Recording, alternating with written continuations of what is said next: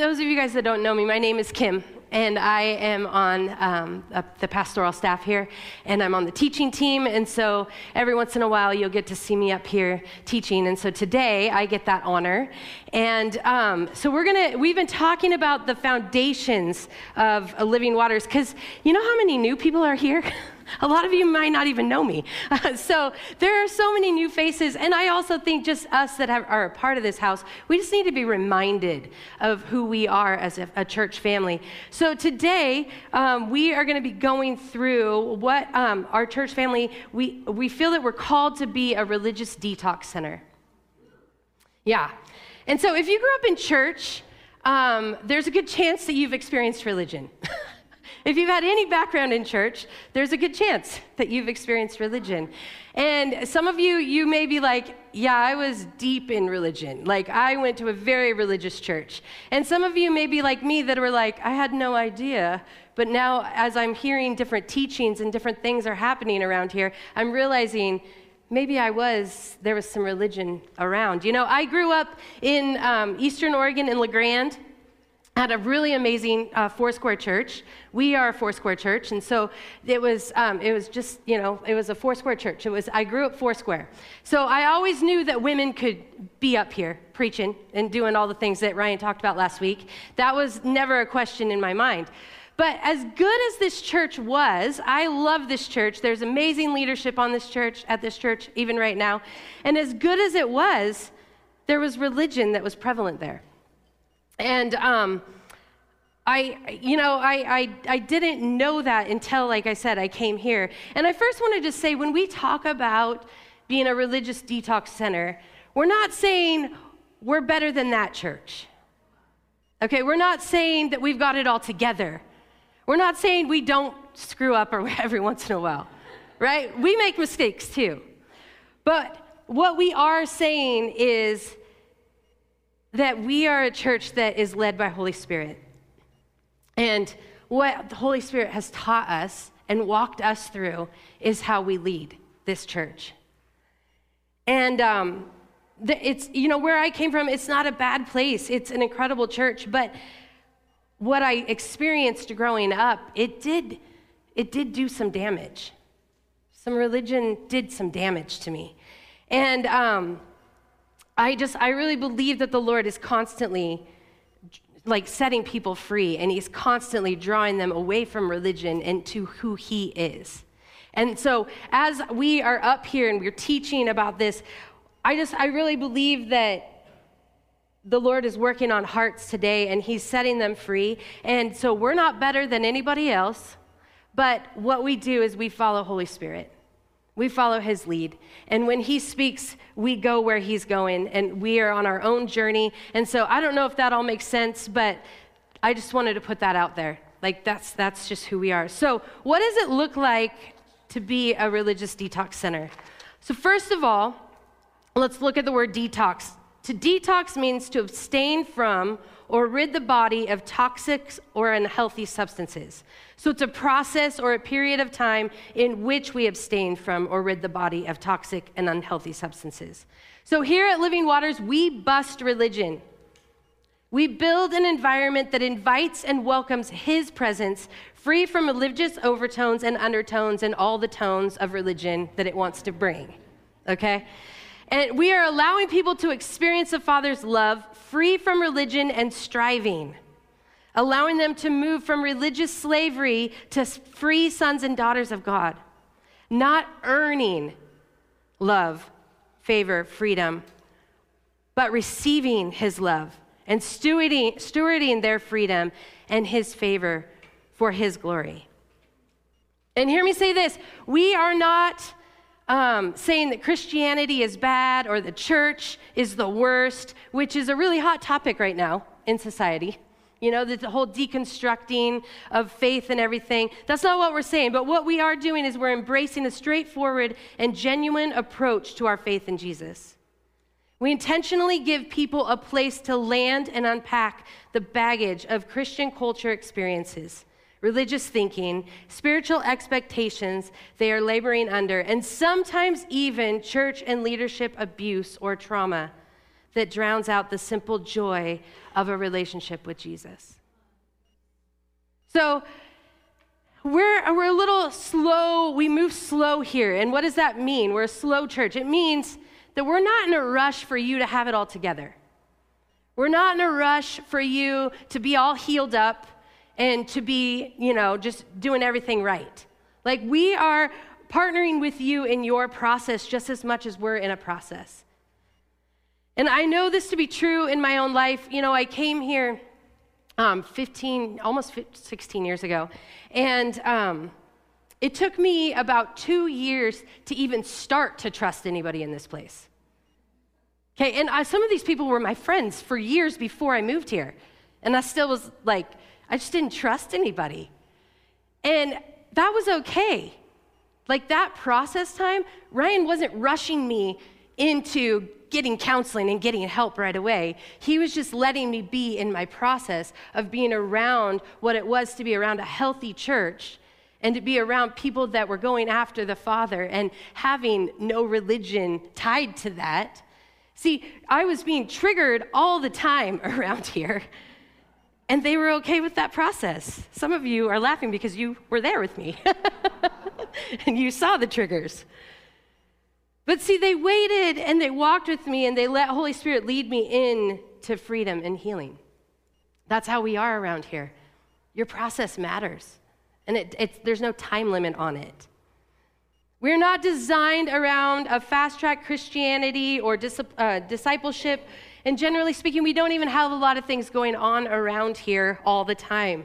Sometimes when you come to this place and you've led and you've served, you'd be surprised that no one is clamoring for you to come and serve and do stuff around here. See, that's one of the best things that happened to me when I moved here. I remember Garris was the senior leader at the time, and I remember him just coming and putting his arm around me. I was here to help with a school of leadership. That's what I thought I was coming here for. The Lord had so much else for me to do. But I came here to help be on this team with Eric and Ashley and Ryan and Kate in leading Anthem. And Garris put his arm around me one Sunday, and he said, "Hey, I'm going to ask you not to serve for a year."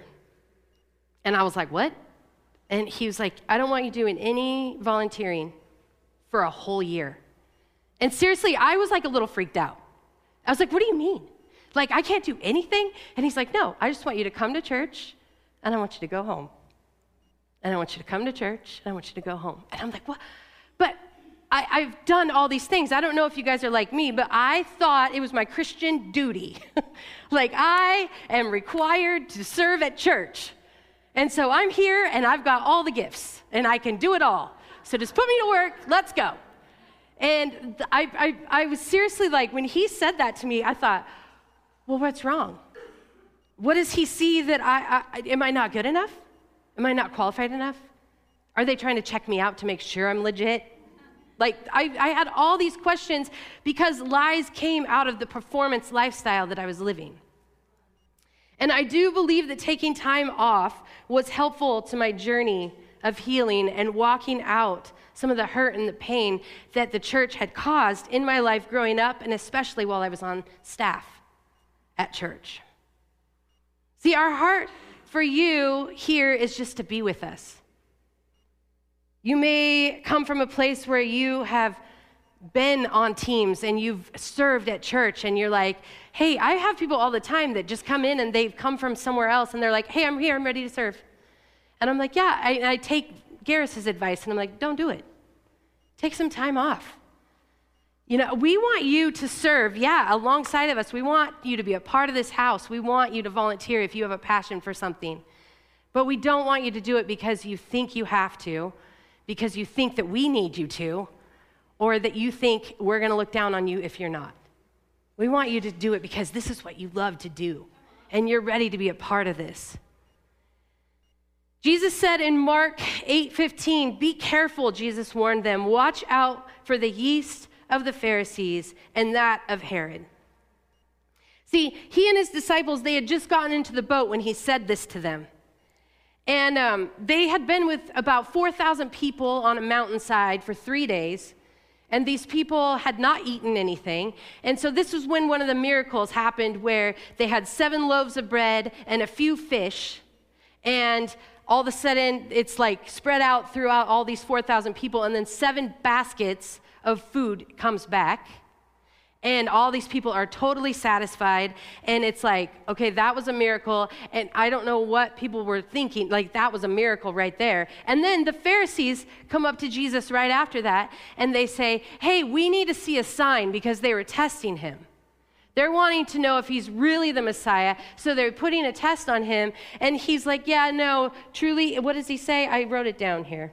He says, truly, I tell you, no sign will be given. And then he gets into the boat with his disciples. And that's when he says, hey, guys, watch out for the yeast of the Pharisees and that of Herod. So what does he mean when he says that? Is it literal? I think the disciples, they actually thought it was literal. And so then they're questioning, well, we didn't really bring much bread onto the boat. And he's looking at them like, what are you talking about?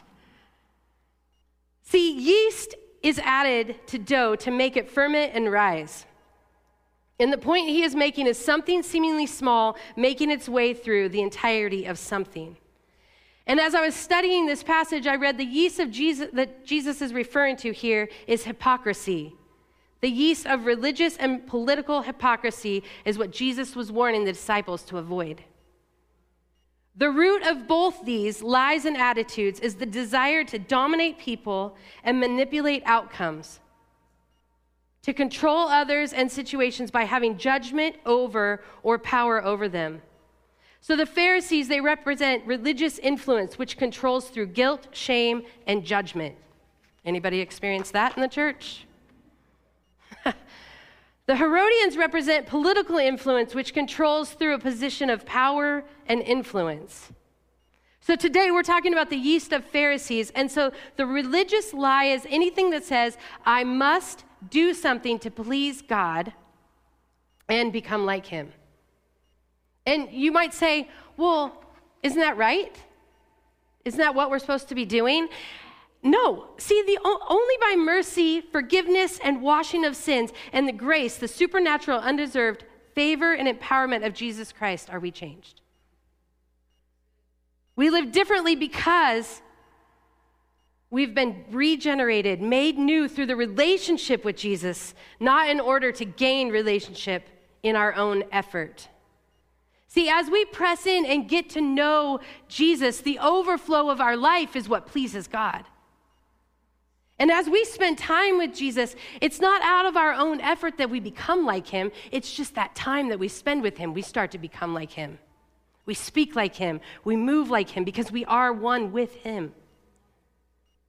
Religion wants you to pay again for something Christ already purchased. See, all of Galatians is about the yeast that is working its way back into the church. Galatians 3:3 says, how foolish can you be? After starting your Christian lives in the Spirit, why are you now trying to become perfect in your own human effort? See, the yeast of religion, like Jesus was talking about, just a little can go a long ways. And the yeast of religion, it misrepresents God.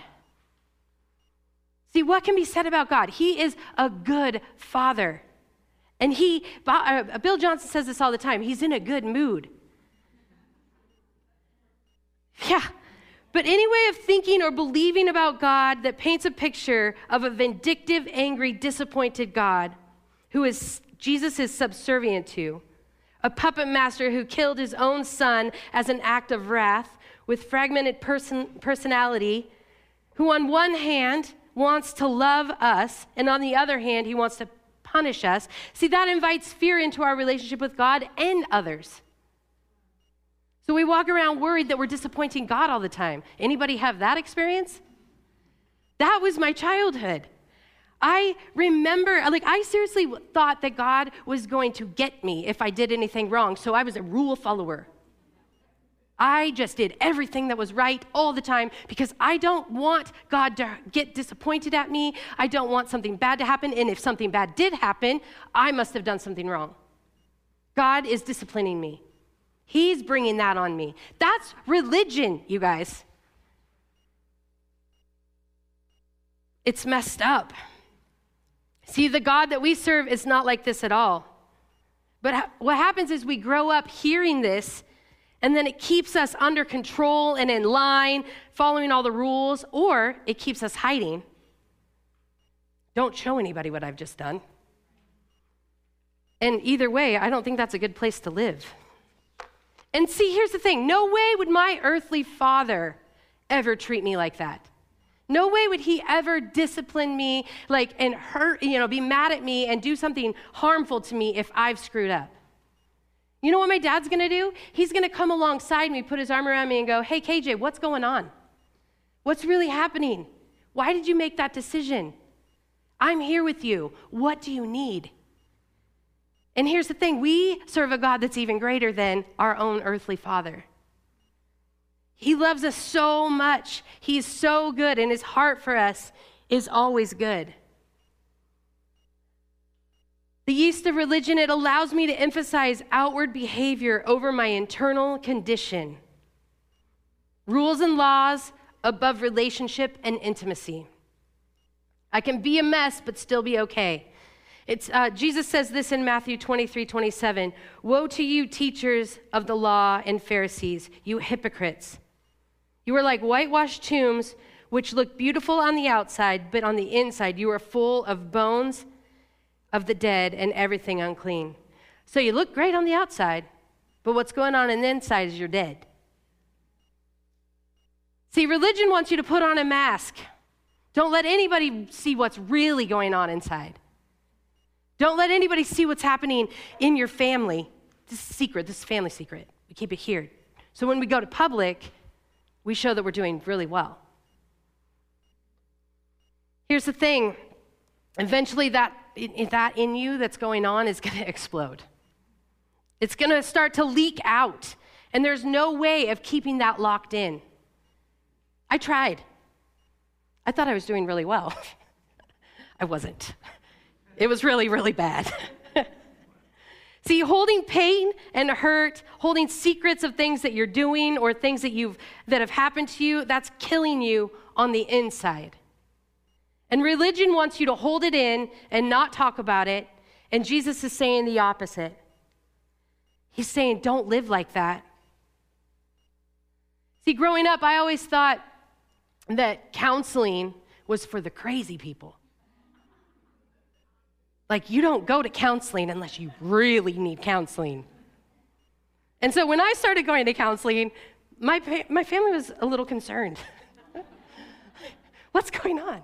What are you doing? What are you talking about? There was a lot of questions. I will tell you that my steps actually helped my family, my parents, step into healing and walking out a path of freedom that they hadn't been. But see, here at Living Waters, we don't want you to put on a mask and cover up what's really going on. You're surrounded by so many people that have let the mess come out. And in my case, like I said, it was not pretty. But opening up and dealing with my stuff was the best decision that I could have ever made. I was finally free. It wasn't so exhausting holding it all in.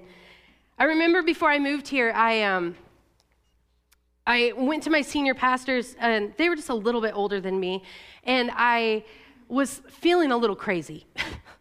I was feeling like I was getting triggered constantly, and I was trying to hold it in, but I was like, something is going on. And so I remember going into their office and saying, hey, I have an issue. Like, I don't know what to do with all this. And I couldn't even put the words around what was going on. I didn't know the word triggered at the time. But I just knew that I was ready to explode. I felt it. And you know what they said to me? The wife, she just came to me, and I've told you guys this before, but she just looked at me and she goes, you know what you need to do? You need to just put it in a bubble and you need to blow it away. Just like that. And what she was really saying was, you need to give it to God and he's going to take it from you. But giving it to God and not actually dealing what was going on inside of me was not helping. It was still there. I'm handing it to God over and over. My whole life, I was handing it to God. I don't know what to do in this. And he's like, yeah, I've got it, but we need to actually walk in there and deal with some stuff in that. And to be clear, her and I have talked since then, and she has apologized. Because, to be clear, she didn't know any different. She had no idea what to do with me. She was just like, I don't know, just give it to God. Put it in a bubble. He'll take it. Religion wants to tell you to keep quiet, not share what's going on, put a face on when you're in public. And we're saying, why are you doing that? Please don't do that. Why not talk to somebody? Why not let Holy Spirit meet you in those places of pain and heal you instead of hiding? But I will tell you that the fear of religion is going to tell you if you do that, they're going to ask you to leave. If you really tell anybody what's going on, they're going to walk away from you. You're going to be alone in this. People are going to be afraid of that. So don't tell anybody what's going on. I'll tell you a story, and it was, 12, 13, 14 years ago, I don't know. But I was triggered to the point where I yelled at Kate Roden. I don't know how you yell at Kate Roden, but I did. Kate Roden is the nicest person, if you guys have not met, her. Like, she's the nicest person ever. And I yelled at her because, I don't know, her and Ryan took something away from me. And I was really mad. And so she went and got Ryan. And I'm back in this back room, and I'm sitting there, and I'm just mad, and I'm crying, and I'm yelling, and all this stuff. And Ryan's like, what's really going on? And I was like, and he's like, let's just talk about it. And I'm like, nope. I can't. Because I really was legitimately afraid that if I let any of my crazy come out, that I was not going to have a job, I was not going to have any friends, I was not going to have a church, and I'd have to move home to La Grande, Oregon, where I didn't want to go back. And so I was just like, I can't do it. And he got on his knees in front of me, and he just looked at me, and he goes, whatever you say, it's okay. I'm not going to throw you away. And I was like, yes, you will. I'm not going to throw you away. Stop saying that. I'm not going to throw you away. And I had to hear it about 13 times. And I was bawling, and he's crying, and Kate's a mess. And I will tell you guys, I have pushed Ryan's every button. In the last 15 years, I am the annoyance of Ryan. For sure, I have brought him to the edge sometimes. And I will tell you, he has never thrown me away. He might not talk to me for a few days. And that has happened a few times. But he has never thrown me away. Ever. And I am here because of that. I'm here because he wasn't afraid of my crazy. He was always supporting me, always walking with me. He was sometimes the trigger. See, here at Living Waters, the one thing that I know to be true about this family is your mess is not too much for us. Period. It's not. You will never be thrown away. What you're walking through, we want to walk through it with you. Whatever it is that you're facing. And I will tell you, this is not just the staff. This is this house. This is the family that we are. So please, stop pressing down all that stuff because it's going to kill you. The yeast of religion, it allows me to judge others easily. If people don't measure up to my standard or behavior, I can categorize them, label them, and dismiss them. Or I can withhold love, affection, and friendship until they change, because that's going to work. Right? No. How many of us can relate to that? You know, all I have are my stories. I'm not going to say anything about anybody else, but in my life, I was in my 20s, and I was a girl that needed tons of love. I was looking for it anywhere I could possibly get it because of my childhood and things that had happened and the lack of love in my life. And so I was this gaping hole of I need love. So in order to get that, I found somebody that I started dating this guy. He didn't love Jesus, and I didn't care. because he cared about me, he spent time with me, and he eventually fell in love with me, and we were talking marriage. It was all great. And what happened was all my Christian friends were very disappointed. They were very angry. They didn't like it. I lived with 4 other girls in a house, and they stopped talking to me. Judgments were made about me, labels were put on me. My friends ignored me. Love, affection, friendship, it was all withheld because it was what they knew to do to punish me, to hopefully get me back in line. If they can do those things, maybe I'll break up with this guy and then I'll start serving Jesus again and I'm okay. And if I'm really being honest, I was treating myself the same way. I was pulling away because of shame and knowing I wasn't probably doing what I was supposed to, but I didn't care because I had this huge gaping hole that needed to be filled, and this guy was filling it. And so I withheld from people to punish myself because that's what I was taught as well. See, they withheld from me instead of finding out what was really going on in me. Why was I choosing this relationship? What was really happening in my life that I would choose this instead of following after the Lord? See, when that relationship ended, it took me some time to actually go back to church. And I struggled with those friendships. And some of them I'm not even friends with anymore. But religion says I have to measure up, follow the rules, or you're going to see what happens. And that's gross. See, if that were the way that things were around here, there's no way I would be standing here right now and free from religion like that. See, I feel like we need to take the road with each other and find out what's really going on and walk the process instead of disciplining each other or punishing each other or shaming each other. The yeast of religion is spreading in our lives, families, and church, and we carry a heavy burden of performance. And we don't have a sense of freedom that comes when we know that our sins are washed away. We are loved, free, and fully alive. We're weary from performing for God, keeping up an appearance before others, and keeping an eye on everyone around us instead of living out Romans 14:17, which says, "For the kingdom of God is not a matter of eating and drinking, but of righteousness, peace, joy in the Holy Spirit." Jesus shared about the yeast of the Pharisees and how religion can get in and it can destroy a person, a church, a friendship. And in Matthew 13, he's talking about the yeast in bread and describing it as the kingdom of heaven, and says, Matthew 13:33, Jesus told them still another parable. "The kingdom of heaven is like yeast that a woman took and mixed into about 60 pounds of flour until it worked through all the dough." So right before this scripture, he was talking about the mustard seed, the smallest seed, and how it grows into the greatest garden plant. And he was sharing about that little bit of yeast mixed into flour, how it is like God's kingdom. It teaches us about God's kingdom and having a small beginning, but growing until an influence permeates and prevails into the earth.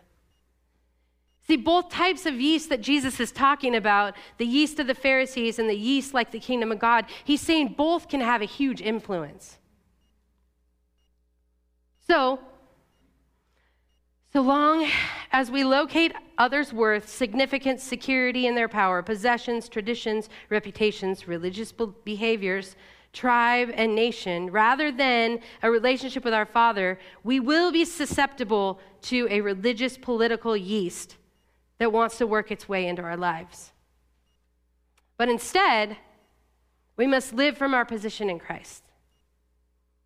It says in Ephesians 2:6, we're seated with him, with Christ in the heavens. So let's be people that are talking to Jesus and seeing things the way that he sees them and loving people the way that he loves them and not doing it with any religion in there at all. Let's be defined and compelled by love. When we walk in intimacy with the Lord, we spend time with him and know his heart and his voice and fill our days with him. The overflow of our lives is love. If we're lacking love in our lives, then you're probably not spending any time with him.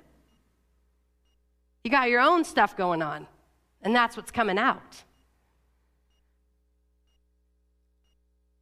And we need to sow supernatural, eternal kingdom solutions. Galatians 5:25 says, stay in step with the Spirit. So how's the Holy Spirit directing your heart to move forward in whatever situation you are in? This is how we move out. This is how we see what he's doing, not discipline and rules and punishment, but what Holy Spirit's doing. He's not doing any of those things. In Galatians 6:8-9, it says, the one who sows to please the flesh, from the flesh will reap destruction. But the one who sows to please the Spirit, from the Spirit will reap eternal life. Let us not grow weary in doing good, for in a due time we will reap a harvest if we do not give up. So the tactic of the enemy is always to divide, to isolate us from God, others, community, solutions, perspective, hope, joy, love.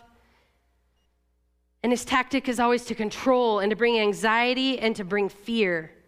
We must be on the lookout for this yeast trying to make its way into our lives and in our minds.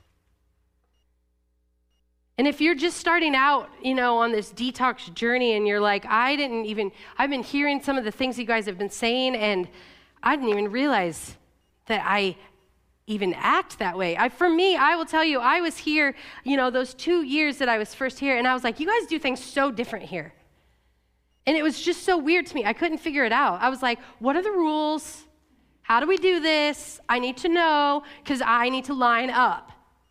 And it was just not like that. And I remember sitting in this, I was sitting we had a Wednesday night service, and I remember sitting there, and it was like that night of worship and time with everybody and whatever Garris was sharing that night, I was just so taken back that I was like, well, I'm in a different place.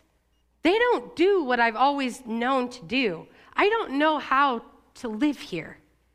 This is all new. And that's what I'm talking about a religious detox center is. We're not going to say that all the time, but what you're experiencing is that. You're going to see healthy people doing healthy things, and you're going to be like, that's weird. That's not normal. Why are you doing that? I will tell you guys this is crazy, but I remember, I worked in the office and I was the youth pastor at my last church. And I remember sitting in my chair and the elders and the pastors would all be in a meeting. And then they'd come out and one of the guys would be like, come to my office. And then he'd tell me everything that they said about me that I was not doing right. And I would be like, oh my gosh, okay, I got to do all these things. And I would try and figure this out. And so I remember Garris and Ryan and Verl at the time, and they're having a meeting, and then I'm panicked that my crazy is being talked about in there, and that they're trying to figure out how to get rid of me. Like, that's not a joke. Like, this is how I thought. And so I remember walking into Garris's office, and I'm like, hey, and at this point I had been in counseling for a while, and I was like, hey, so I'm sure you know about what's going on in my life. And he's like, have you told me? I was like, what? And he goes, we haven't talked about anything going on. What's going on in your life? And I was like, well, I've been meeting with your wife. And he goes, do you think she's going to tell me? Yes. And then I was like, well, but Ryan knows. And he goes, why would Ryan tell me? I'm like, because you guys have these meetings back here. Isn't that what you talk about? He's like, Kim, unless you're telling me what's going on in your life, I don't know. You guys, I was blown away. I thought, I don't understand. Like, that's not how church works, is it? It is, guys. That's healthy. See, that's what I'm saying. So if that's you and you're like, I'm hearing things or things are different here, you guys are teaching this stuff and it's like not lining up with how I've learned this stuff or what I grew up in, that's okay. That is a good thing. And I would just recommend read Emotionally Healthy Spirituality by Peter Scazzaro. It is such a fantastic book. It is not easy, like fun. It's not fun. But it's good. And it'll start to wake you up to things. That was the first book I read as I started to wake up and realize that religion had such a hold on my life. So read that book. We have it in the Welcome Center if you need that today. But all I want to say too is as a leader here, as a pastor, I just want to say, and Ryan did this last week too, and I thought it was just profound, but if you have been hurt by church leadership, if you've been hurt by church in general, I just want to apologize. I am so sorry. That is not God's heart. That is not how he wants a church to be led, to control you, to manipulate you, to shame you, to get you in line. That is not his heart. So if that has happened to you, I'm standing in the gap and saying, I am so sorry. And if that is you, I promise as you just walk this road with the Lord, he will heal those places in your life. And I have a really cool story about this is those people that were leading the church as I left about 16 years ago that had told me to blow the bubble away and all that, they sent me a picture from the parking lot one day. And they were like, hey, we're here. And I was like, oh, like what? I'm not friends with you. Like, I have walked away from all of that, and it scared me. But they're also our district supervisor thing, and they're like, yeah, we just met with Ryan and Kate, and they're like, we want to hang out. And I was like, texting Ryan, is that safe? Should I do this? And Ryan's like, yes, you should. And I was like, okay. So I was like, sure, let's go, let's hang out. So I came and picked him up, and we went out to Red Lily, which would have been a no-no back in the day because I was not allowed to have any alcohol on staff in LeGrand. It was just this bad, bad thing. And I was like, you want to go to a winery? Are you setting me up? Like, for real. And so it was a test. And so we get out there, and we're sitting by the river, and it's an amazing day. And David he sat across from me. And I didn't need this, but man, what a gift this was. He sat across from me and he goes, I have some questions for you. And I was like, okay. And he just started to ask me about some specific situations that were really harmful to me. And he was like, I never heard you out. I never understood why you were walking through what you were walking through. I didn't actually treat you very well. And I was like, what? And so he wanted to hear what I had experienced and from him specifically. And because God had done such a deep healing in my life, it was such a beautiful moment where I didn't come in and be like, yeah, let me give it to you. This is what you did. But I was like, gosh, you didn't know any better. That's what you had been taught. That's what you had been raised in. So that's how you treated me. And he, in tears, just bawled. And just was like, please forgive me for the harm that I've caused you. And then his wife did the same thing. There was some other stuff that happened that it was bad. And she just bawled. And we sat there for about 5 hours. And we just talked through a bunch of stuff. And I took ownership of my stuff too. And it was a beautiful moment. And so I hope that would encourage you that God is still going after hearts. He is drawing us to himself, and he is telling us, hey, warning, the yeast of the Pharisees is out there. Let's not step into that, right? He's setting people free. And so I'm just praying for each of you guys as you walk out whatever journey you're on, one, that you would not push it in, that you'd talk to us about it, talk to somebody about it, and two, that God would heal that place in your life and that you would begin to live free as God has created you to live, as sons and daughters, free of religion and being who you are. So it is really hot in here, so we're going to stand.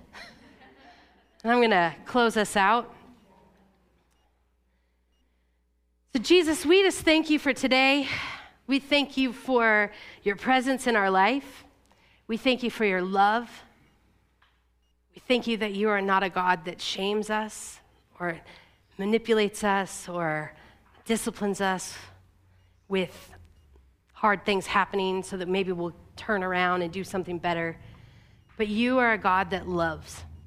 You're a God that comes alongside us and says, what's going on? What do you need? You're a God that walks us into places to receive healing instead of letting it fester and kill us on the inside. You're a personal God that wants to take steps with us as we reconcile in relationships, as we move forward in this kingdom with you. So Lord, I just pray as every one of us is on a different journey, I just ask that you would meet every one of us where we are, and that your heart would be expressed. They would see you, they would hear you, and that they would walk this with you. We love you, God, and we praise you in Jesus' name. Amen. Have a good day, you guys.